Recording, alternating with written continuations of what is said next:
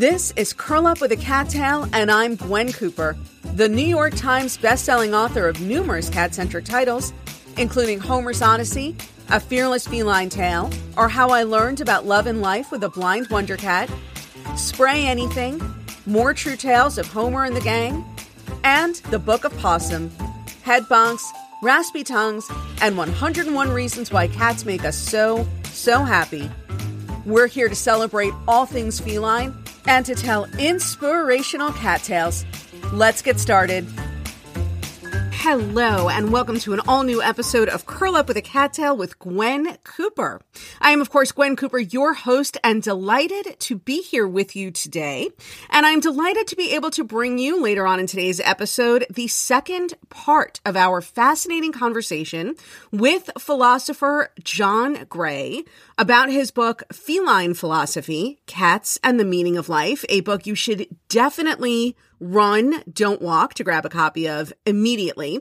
And when I say philosopher, I mean that he is an actual philosopher, and he has taught philosophy and European thought at Oxford, Harvard, Yale, the London School of Economics, and this is in addition to the numerous critically acclaimed books that he has written on the subject. It is not strictly necessary for you to have heard the first part of our two-part interview on last week's episode, but if you're tuning in now having not listened to that episode, I definitely encourage you to do so after you finish listening here. Again, it doesn't really matter what order you listen to it in, and it is certainly not strictly necessary that you have heard the first part to listen to the second part, but I definitely encourage you to check out both parts. It's just, a great interview, and one that I'm really proud and pleased to be able to bring to you. And I did want to clarify, by the way, just a couple of things based on last week's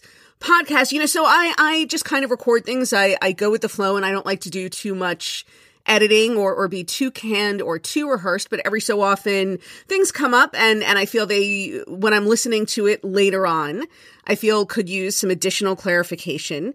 And so just a couple of things, not that anybody has contacted me about these things or reached out, but just to clarify, first, there was a part in the first interview where John and I were briefly discussing the idea of a feline afterlife, and we were both laughing.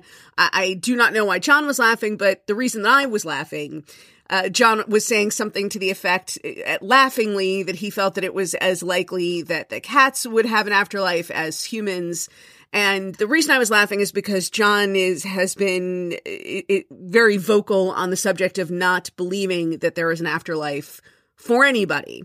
And so when he was saying, well, I think something to the effect that he believes it's as likely for there to be a cat afterlife as a human afterlife, and laughing, or I was laughing because, of course, he does not believe that there's an afterlife for either. And I do not want to get into that particular discussion right now, but to say that I was laughing at that, not at the idea that the cats have a soul or might have some sort of a life after this life, that it was a ridiculous notion.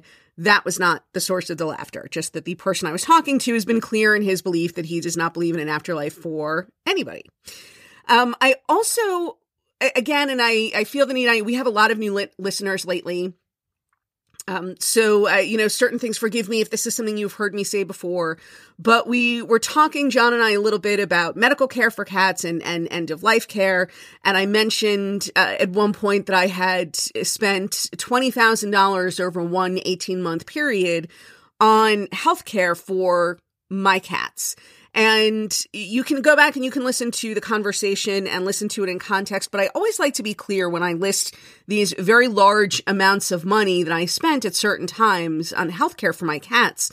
I just want to be clear about a few things, which is that my situation is unique because I make my living writing about my cats. So the money that I have because of my cats. I do not have children. At the time that I spent this money, I did not have a mortgage. And again, the money that I did have, my cats, in essence, had helped me to earn. So for me to spend, and by the way, here in the United States, and we have some international listeners as well, because I write about my cats for a living, all expenses related to my cats are tax deductible, which certainly does not completely reimburse me by any means, but it certainly helps me save some money at the end of the year. So the point being that, again, I write about my cats. I do not have a ton of other financial obligations. My cats are tax deductible. And so my point is never that other people should feel like I am saying this is an amount of money you should spend or are obligated to spend, or that you are not keeping up with me or with others like me if you are not spending this amount of money. And again, this is something that John and I talked about in the last episode, but my philosophy is always that it's some combination of what you can realistically afford to spend and what your cat is realistically going to tolerate in the way of advanced medical care. I don't want to get too deeply into the subject. Again, this was something that was discussed more at length last week, but I did just want to clarify that I do not name dollar figures to create some sort of a sense in other people as to this is what you should be spending. And I will also say that when it came to Homer, who was my most famous cat and the cat who I had written Homer's Odyssey about, when it came to Homer, I ended up spending on Homer's end-of-life care about $250, which was what the blood test cost. And that was because Homer firmly rejected any kind of health care at all. And that's a story that I'm actually going to tell next week. A couple of people have written and asked what I mean when I say that Homer rejected medical care. It is kind of a great story. It was difficult to go through at the time, but my little guy was feisty and quite a fighter. And so I will tell that story about how Homer got himself banned for life from the animal hospital that I had been bringing my cats to for a decade. That will be next week's Curl Up with a Cattail episode. But this week, we are going to be getting the second part of our conversation with John Gray, and I'm going to get to that in just a moment. Before I do so, though, I do want to take a couple of seconds just to thank, and I did not do this last week, but to thank those of you who support me and who support my writing and who support this podcast on Patreon. And Patreon, of course, is what enables me. My Patreon supporters are what enable me to present this podcast to you completely free and independently of any sort of corporate advertising or sponsorship. And it's a lot of fun, actually, Patreon. It's a small community of us, and there are a lot of fun bonuses and extras. There are things that I write that are just for my Patreon community. There's a bonus podcast that I produce just for my Patreon community. I share a lot of pictures and stories about the cats and Homer in particular that have never been published or shared anyplace else and that are exclusively for my Patreon supporters. And so I encourage you guys to check it out. You can go to Patreon, that's a P as in Peter, A, T as in Thomas, REO, N as in Nancy, patreon.com/Gwen Cooper, all one word, patreon.com/Gwen Cooper. And I am going to give a brief shout out, as I do every month, to Patreon supporters at the $5 level and higher. If you are a Patreon supporter that fits that description and you do not hear your name today, then I will give you the shout out either next week or the week after. It is too long a list for me to share all in one episode. But just to thank a few of you, including Melanie Morningstar, Cammie Tressler, Giselle Baxter, Gina Woods Norris, Julie Lowe, Aislinn Benfield, Annalie Evans, Shelley Ratter, David Hepburn, Mary Wispy, Stephanie Ryson, Andrea Kenner, Penny Nakutsu, Cindy Settle, Grace Brown, April Crawford, Nita Mercer, Ann Tetmeyer, Dawn Cole, Ronald Coltnow, Allison Amsterdam, Melissa Ratchko, Deborah Cab, Ken Kistner, Cynthia Erdley, Nancy Ross, Meg last name withheld, Emily Stafford, Jill Graves, Debbie Bradley, and Amy Neal. Thank you so much to all of you for your incredible support. It means more to me than I can say. And just to refresh your memory about Today's guest, John Gray, who's here for the second part of our two-part conversation. John is the author of numerous critically acclaimed books, including The Soul of the Marionette, A Short Inquiry into Human Freedom, Straw Dogs, Thoughts on Humans and Other Animals, and The Silence of Animals, On Progress and Modern Myths. A regular contributor to the New York Review of Books, he has been a professor of politics at Oxford, a visiting professor at Harvard and Yale, a professor of European thought at the London School of Economics, and has been called, quote, one of the most important thinkers alive by the Times of London. These days, he is a full-time writer, and he is joining us once again today to discuss his book, Feline Philosophy, Cats and the Meaning of Life. We're going to take a very short break of about 30 seconds or so, and when we return, we will be here with part 2 of our conversation with John Gray. So sit back, relax, get comfortable, and stick around for more Curl Up with a Cattail.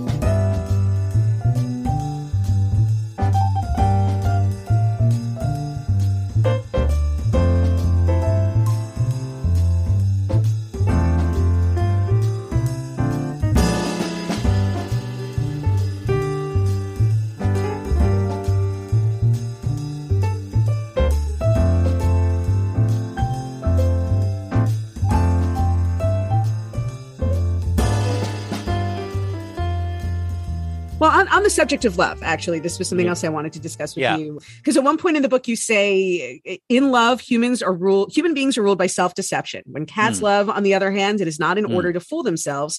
Cats may be egoists, but they do not suffer from vanity. And then a few pages later, you say, humans look to love for relief from boredom, the comfort of being an object of affection or obsession, an opportunity to wield power and inflict pain on themselves and others, and the excitement that can come from self-destruction. Love between, and I've had some of those relationships, by the way. Love between humans and animals lacks these blemishes, and losing it may be more shattering than the end of a purely human love. And so I'm wondering if you think that love between a human and a cat is purer than the love that exists between humans. It can be. I mean, some of those quotes you mentioned were in a section of the book where I summarize a rather beautiful memoir by the American writer Mary Gaitskill called Lost Cat, which is about how... One of my favorite writers, one of my favorite New York writers. One of mine too. And not just this book, though I love this book, but other books she's written before and after. Bad Behavior was a seminal book for me as a young girl. Wonderful writer. Unique writer in some ways, I think. And she describes the impact of this tiny little one-eyed cat that she adopted in Italy and brought back to America, which unfortunately disappeared after only living with her for a year and was never found. And it plunged her into the most profound upset and grief. And yet it also taught her, she says, something about the love she'd had in her own life of a father who's been dying of cancer, and about love in general. So that's the context in which I made the comments. So I do think, let's put it like this. I think it's easier. I don't think a pure love or a love which can be distilled somehow into pure, a certain kind of depth and stability and purity. I don't think it's impossible for humans at all. I think many people do achieve something like it, but it's easier for humans to have it with an animal. I mean, do you think that if we have that with animals, that the purity of that human feline love, let's say, can spill over into other relationships or perceptions? I think so. Of course, it's the purity, maybe in a way too much for humans to absorb, because one of the things, cats love humans in the sense of loving to be with them.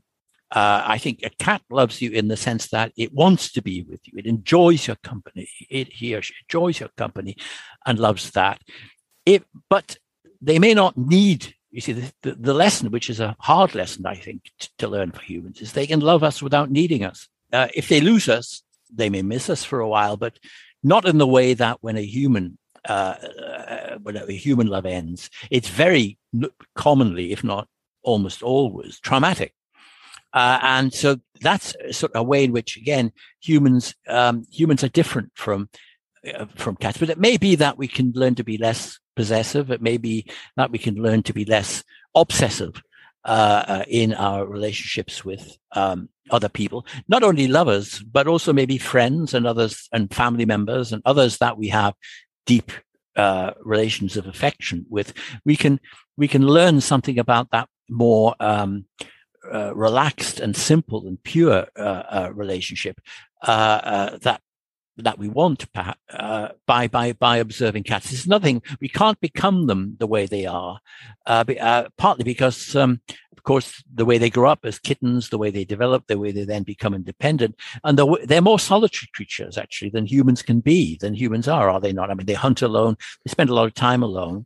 They also live together in litters and families, but not in the deeply profoundly attached way that I think humans normally do. So we're back to that central paradox, which is in the book, which is that we can see how cats live more happily, more freely, more calmly, even, although they can they display sudden sometimes bouts of fury and so on. Sometimes not so much. Yes. Yeah. Sometimes not so much, and they can fight with each other. It's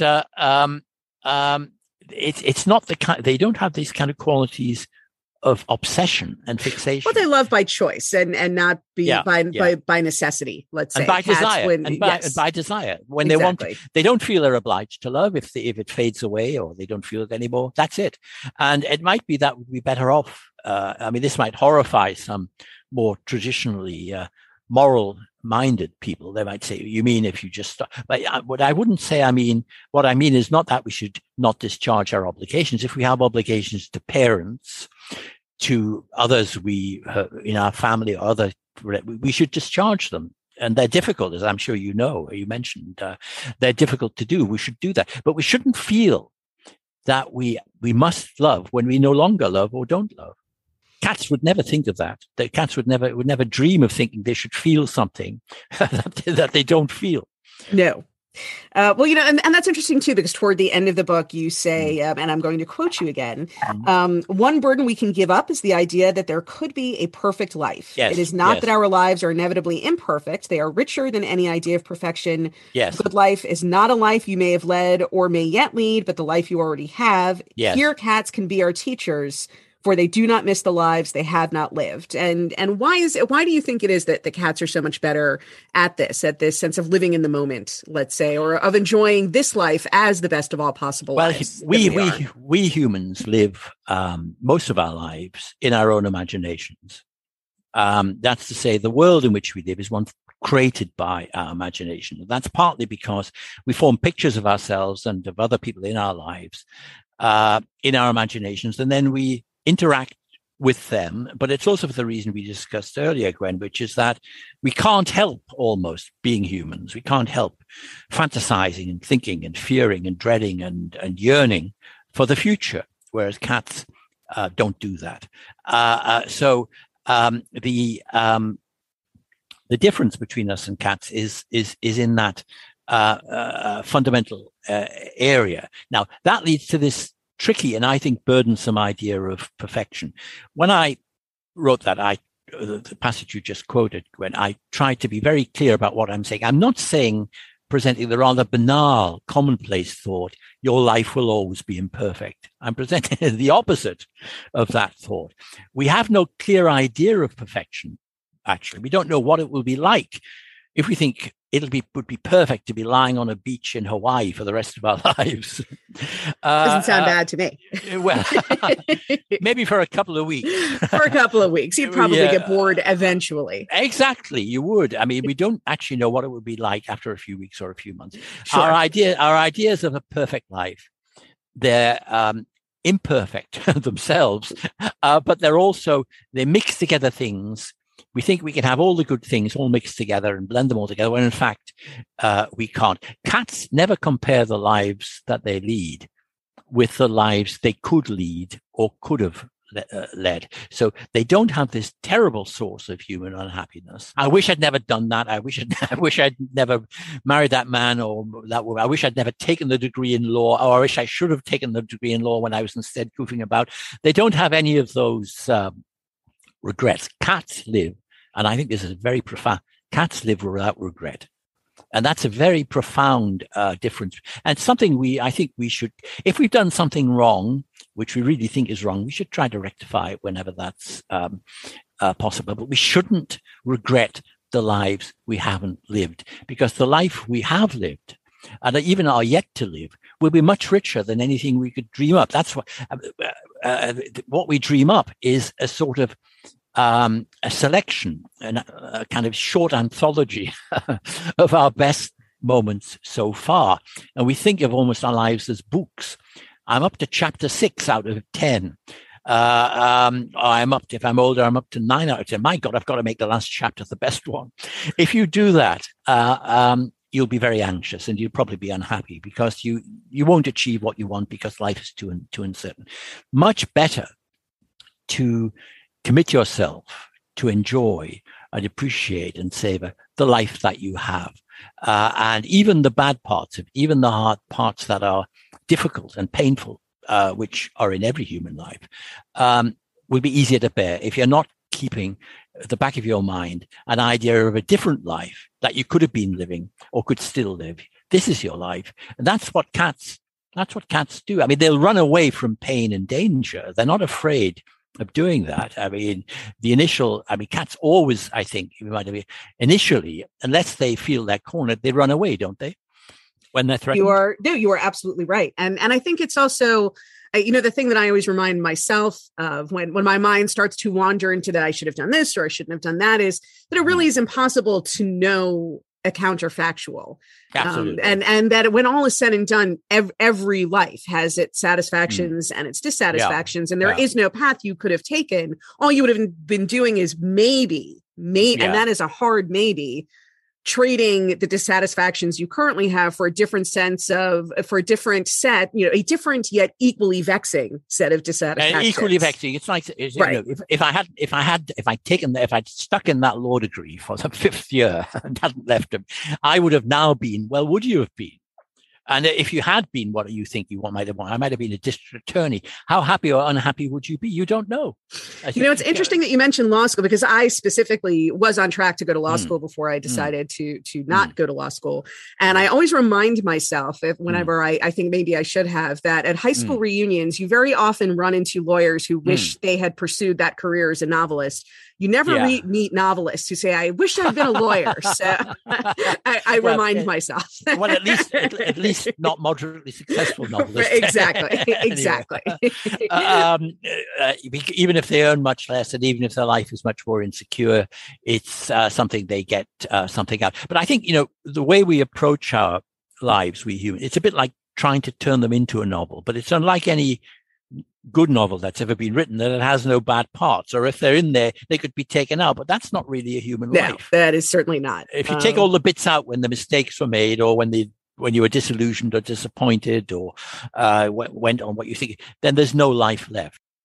So you conclude this book with a list of 10 feline hints on how to live well. And I do not expect you to give us the full list here because obviously I want people to read the book. But I was wondering if you could possibly leave us with a few ideas. Well, one of them is the one we've just discovered, although it's not in that list, but it's implied in the list. Live your life without regret.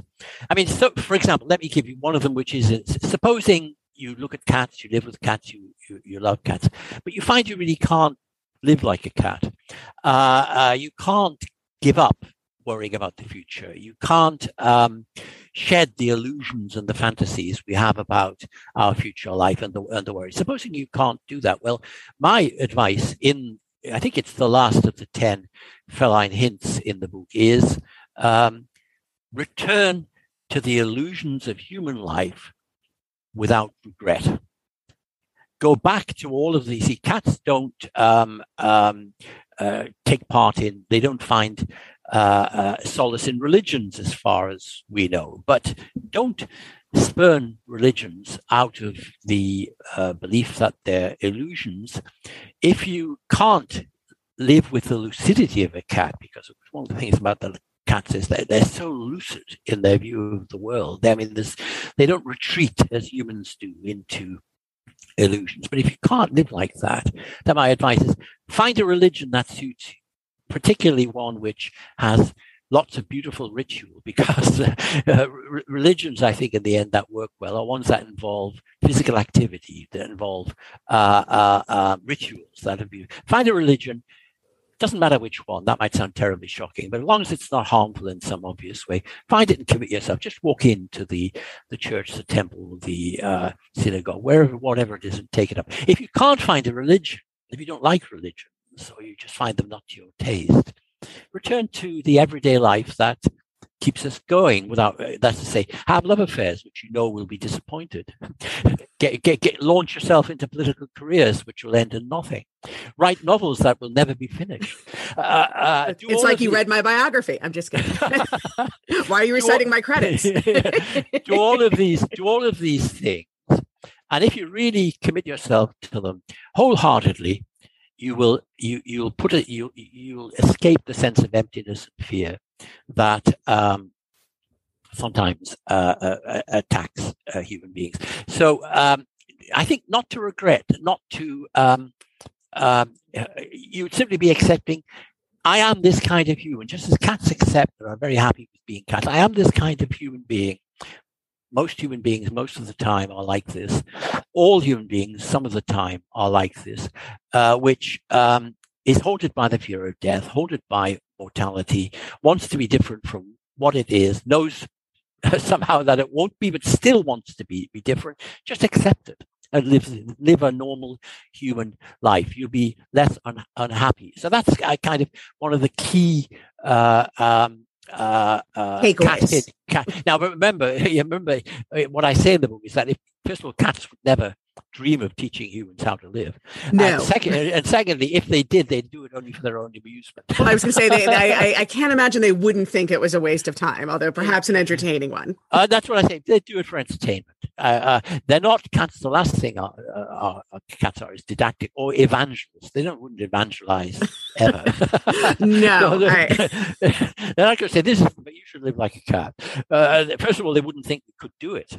And they'd be right. They would say, well, this ridiculous, shambling, maybe lovable and in some ways quite pleasant and creature couldn't possibly live like we do, the way that we do. So they would never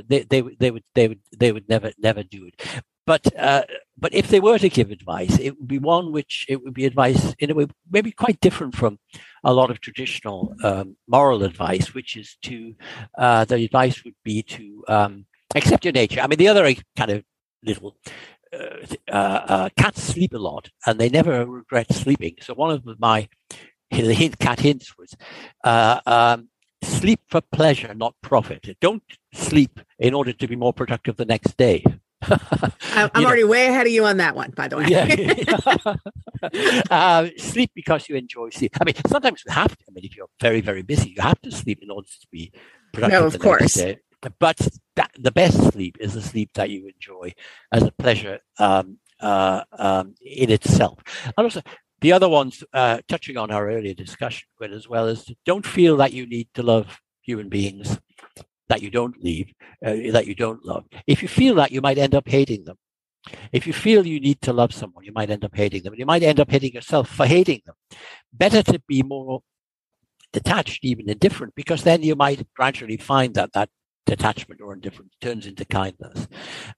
So it's the what I call feline ethics. Of course, many people think the whole idea of feline ethics is ridiculous. They would say cats are, they don't have. They do have a kind of ethics. What I call selfless egoism, which is that they do what they want to do. They love whom they want to love. They'll give their lives for their kittens. They'll suffer terribly for their kittens if they had to. So they do love other things, but it's not because they feel obligated to do. It's not because they have an image of themselves which says this is how I should behave, or because there's some moral rule or commandment or categorical injunction which tells them to do that, because that's what they want to do. I think that's something which we could learn from for cats. I think the other thing though is how quickly and in a way easily satiated cats are. The big thing about humans is they're compared with cats is they're insatiable. We're all, you say, well, I've read 50 books. I want to read 150. I've had 60 cuisines. I want all the human cuisines. Now, some people will say that's wonderful. That shows how striving and purposeful and progressive humans are. But the idea of progress in one's own life, that if you think of your life as a kind of project of progress in which it gets better and better, first of all, it never works like that. Things happen. There are pandemics, wars, accidents, good and bad things that happen to you, which you could never have planned and you never will be able to plan. It never works out like that. But it also means that you defer your happiness till later in your life and ultimately to the point at which it's too late. Your life is gone before you know it. And you turn around and you say, well, I've been planning the whole thing, but I'm in the last chapter. I might have thought it was only chapter 7. Turns out to be chapter 12. Oh dear. So cats, we can learn from cats, and that's what they would hint to us. But if they could, or if they had any interest in doing so, they wouldn't expect us to take their advice, I don't think. They'd be amused even at our attempts to take our advice. I don't know if they think we were smart enough to do so. I think they would definitely think that we aren't smart enough to think that they do, but they might still do it for fun. they might. Or I was going to say, I don't know if I've ever met a generous cat per se, but perhaps I don't think the spirit of generosity. They're a bit like Zen masters. I read a true story of a Zen master in Japan, and he had a pupil. It's an American pupil, as it turned out, who'd been sitting for 15 years. It's called just sitting meditation, sitting for 15 years. And very infrequently he would see the master, and the master would say, go back and sit another 2 or 3 years. And then after 15 years, he went to see the master. And I can imagine a cat responding like this. He said to the master, after 15 years, I have a very small part of myself, which is a tiny little part of myself, which is peace and tranquility. And the master said, yes. He said, well, once you've destroyed that, you can begin to progress. Now, you see, in other words, if you strive to be tranquil, if you strive to be peaceful, you strive to improve yourself spiritually, you won't achieve anything. Give that up and follow your nature. I mean, this is why the one philosopher I mentioned in the book where I really like, and he's a philosopher we can all learn something about how to live from. One of the is Michel de Montaigne, the French early modern essayist who loved cats and who said of his cat, when I play with my cat, how do I know my cat's not playing with me? And in him, you'll find basically he says, you should follow your nature with a little bit of art. Our natures are humans are very sturdy creatures. We can be damaged, we can be traumatized. We're very sturdy creatures. We make ourselves fragile by thinking constantly of what can happen to us, actually, of the dangers that cats don't have that. And so if we rely on our nature, we can be happy. And one of the advice points I say, don't try to drive away thoughts of death. Let those thoughts die away. That's what Montaigne said. He died relatively early after a period of, I think he was in his early 40s, after a period of ill health. And he lived in a time when it was dangerous to express lots of opinions. I mean, about various things, religion. There were wars of religion. Could end your life if you did. And yet, I think he lived happily, partly by observing animals, but especially perhaps his cat. And that's he learned. I mean, his essays, I think, embody some of the wisdom that he got from cats. In one of them, he says, imagine a cat jumping across a precipice or between two roofs of houses. Never thinks about it. And that's why it's able to do it. By the way, don't copy this. Don't try this at home. No, but I think you're absolutely right. There's something, and you do talk about this a little bit in the book as well, but this sense of the fluidity of unself-consciousness, the ability to accomplish things when you let go. I certainly, and I'm sure you find this as a writer too, but that is when the greatest writing happens, is when you forget to try, basically. Yeah. It just flows. Don't teeter on the edge of the precipice, thinking, well, I'm going to work out a theory of gravity and of geometrical pattern, and then I'll jump. If you do that, you'll fall straight to the bottom. I mean, personally, if it's me, I'm going to fall no matter what. But I do take your point. I certainly do take your point. it's best for humans not to jump. Again, we do want to emphasize this. This podcast is not encouraging anybody to jump off a roof or attempt to jump from one rooftop to another the way that a cat or possibly Spider-Man could do. Or not to try and even do any of the things that cats do. None of the physical feats that cats can accomplish. No, but we can learn spiritually from them. We can learn how to live more peacefully from them. We can learn the lessons they can teach us are not to regret, to live in the present, to be what one is and be happy with one. Not to spend. I remember seeing a film about cats in Greece. I've seen cats on Greek islands myself, actually, but I remember seeing a rather memorable film in which there were about 50 cats watching the sun go down, which they did every night. They never got bored with it. Now, they weren't there sitting thinking, well, this view would be immensely improved if we could only get a few cat sanctuaries into it. The moment itself, especially repeated, because cats, as I'm sure you agree, Gwen, they love routine. Oh, absolutely. They absolutely do.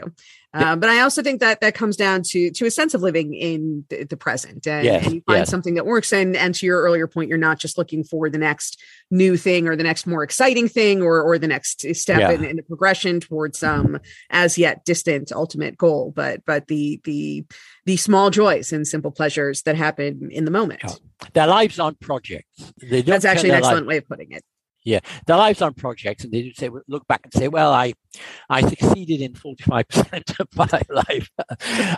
If only I hadn't been so sort of distracted in that period. It could have been 53. How terrible! They don't think any of that. And I think there are Montaigne. I mean, he may have romanticized the simple people he wrote about, but he wrote sometimes about simple people who met in town or peasants or others. He may have romanticized, but he thought that people who didn't dwell on their lives, constantly trying to delve into them and make them better, he thought that those people, in fact, had better lives. In other words, he thought that a certain unphilosophical approach to life was the best philosophy. And that's why that's sort of the, one of the first things you learn in Philosophy 101 is Socrates and the unexamined life is not worth living. But this seems to be an inversion of that it's actually the examined life that becomes unbearable. I think the examined life is quite commonly not worth living. I think, especially if it's overly. Don't let my therapist hear you say that. I'm just kidding. Yeah, he or she might not. You're putting me out of business. But but I think that's very often true, and I mean, sometimes circumstances force you to examine your life, so then you should, of course, because you're a human being. But the idea that human beings can't live well unless they've examined their lives. Well, actually, what would that mean? When it would mean that most human beings didn't have most human beings could never have good lives, which is surely not true. There must surely have been many, many, many human lives that were well worth living that weren't examined at all. I think you are undoubtedly right about that. And I mean, I think we all know somebody who just lives their life and is happy in the doing so. And I know my grandmother was a person who always had something. She always had something to do and did not necessarily spend a lot of time philosophizing and was the better for it, let's say. Yeah. Well, John, you have been incredibly generous with your time and certainly given us a lot to think about. Well, and Gwen, I'm you've just been so incredibly thoughtful and friendly and enjoyable in your questions and comments and in the knowledge you've shown. Not only of my book, but more importantly, my other books, my work, but more importantly, of cats.